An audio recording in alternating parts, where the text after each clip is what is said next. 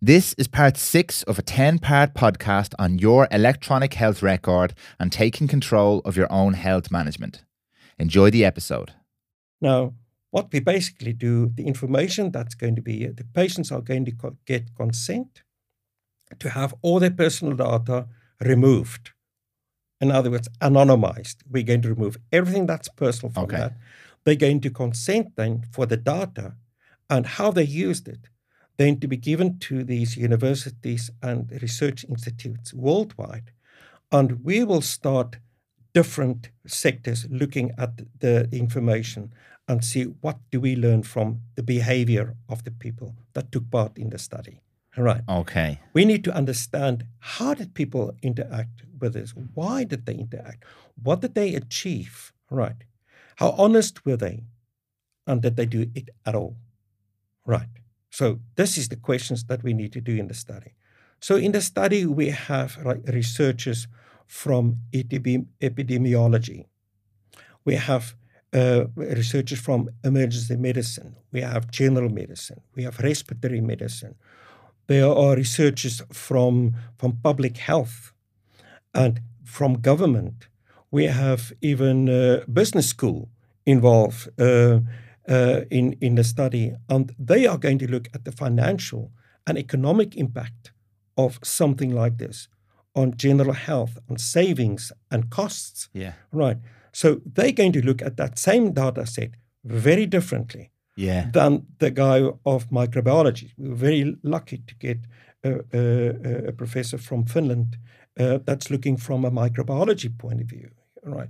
So these are all different aspects that we're going to look at the same data and see, what are we concluding here, guys? What is the relevance to reduce deaths? How does this affect the outcome of using something like this, that we can avoid a lockdown? Okay. And how it can be used. Because in the end, we will use the anonymized data, and I want to be very clear about this. All data will be without your details according to the GDPR and HIPAA rules and everything that applies to that.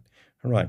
People will consent to the study, and the data will be used as big data and artificial intelligence and machine learning algorithms can then be applied to this data, and we can start learn what to do better next time. Okay. How can we change this in the future for good? How did people react to daily filling in of the basic information?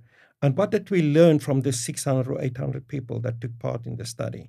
How did they perceive it? So it's nearly like creating a movie scene where people were put into a pandemic where it is, all right? They might have no symptoms, and that's fine. Even if they just report no symptoms over 4 days, that's also fine. But the fact that they daily report it shows that people are able and willing to engage with the management of a pandemic. Right? Yeah. It's becoming very clear to me, listening to you speak there, that a huge driver of the success of something like this, just like with cryptocurrency and all that kind of stuff, is the confidence and the willingness of the end user, which is me and the client, to engage with this system, and the trust they have in the system.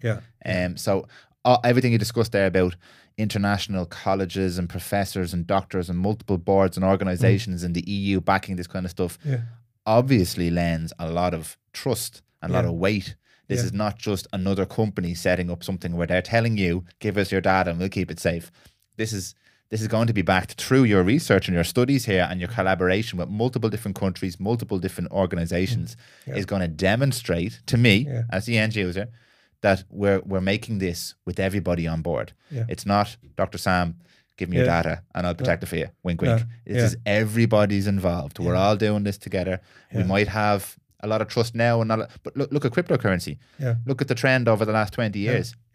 Everybody's on board, and then somebody freaks out and everybody's off. But inevitably, then everybody's on board again, and now we're all more on board than the last. This is going one direction. Exactly. And I don't understand much about cryptocurrency, but it's clear to see these trends and something like this with so many benefits that you've outlined. Yeah, exactly, because I just want to make clear, we actually never own the data. That belongs to the patient, and they have the keys. It belongs to the patient. Right. We are purely just the librarians of managing it and eventually making it available with the consent of the client, right? And there are interesting models around that. But the main thing that we want to achieve with the study is to get a better understanding and knowledge about the value of data today. Yes. What does it value today's data? And Yes. how can we use today's data to change and create a guideline that will make a difference tomorrow? This is what was missing and what the World Health Organization said from day one. They said two things. The lack of information is driving this pandemic. And two, testing. We have to test more people and isolate the correct people, not populations. Yeah. Isolate the correct people. And those 2 points are the single most important philosophy that we built into the solution. Okay. That is mainly focusing on exactly and achieving exactly that within the application itself. Okay. So ideal outcomes for you as optimistic, Dr. Sam. What would you like to see in the first stages of this test? What are you expecting to see, and what would you like to see as outcomes? What are you hoping to achieve? Yeah. So what we would like to achieve, and the basic questions we want to answer from the study is that, are people and individuals ready to embrace and manage their own medical records? Okay. Yes or no? Yeah. And if we can do a large enough study, right, using a solution like that, how does the machine user interface work? How do people interact with their mobile phone or the computer? Or how did they find that relationship? We know now people are happy booking online flights. Yeah. Full trust, right? Online holiday, right? Banking. But now health. Will they have the same attitude? Yeah. When they open their health record than they will have when they book a flight, So we also need to establish, will people use that? Is there interest for this? And how do they feel if they now become the responsible person for sharing the information? I have their report now here, but now I have to send it on to my doctor. Now, my doctor more likely will get it from the hospital anyway, because we're not going to change that. All right. But I have the right now, whenever I go on holiday, to show it to another doctor. Yeah. Right. So it opens a brand new field of telemedicine as well, where a patient can actually now engage with a doctor online and share information on screen, like in a Zoom call. Yeah. Share. Right. Yeah. So that is a position patients have never been in before. And how do they feel about that? I can't answer that. The study will answer that. Yeah. We also want to know how people feel about the state not having the full control anymore, or their doctor not having control. Yeah. Some people might like it. Some people might just absolutely be disgusted even with the idea. I think that'll be a very interesting one, because I think a lot of people talk a big game about wanting the responsibility. Yeah. But actually just want Dr. Sam to do it for them. Exactly. A lot of people will shout, to do it for them. Yeah, I would like that, until you give it to them and then they go, wait a minute.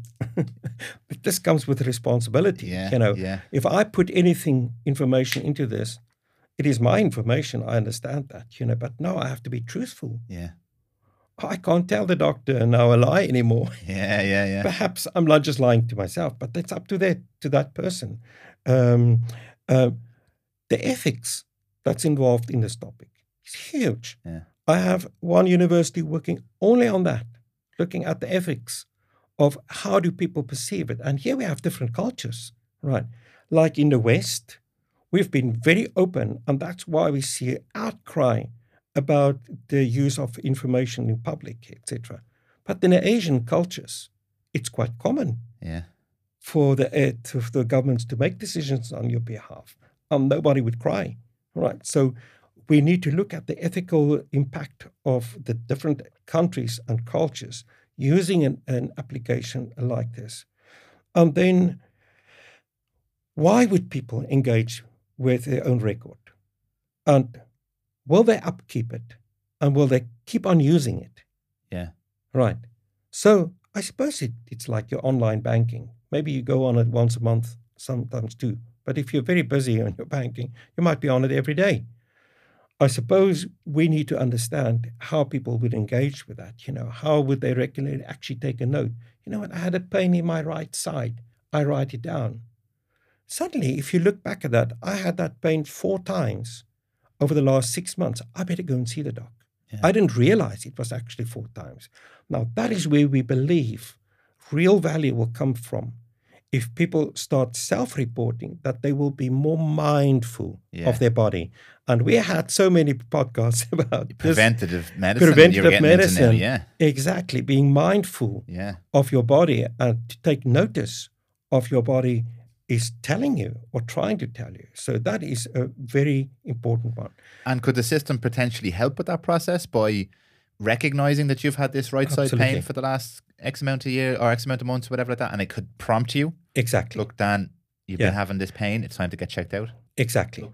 Thank you for listening to part 6 of this 10-part series. If you'd like any further information on the topics of this podcast, or if you'd like to get involved with the research project, please contact Dr. Sam's team on reception@nuacell.com.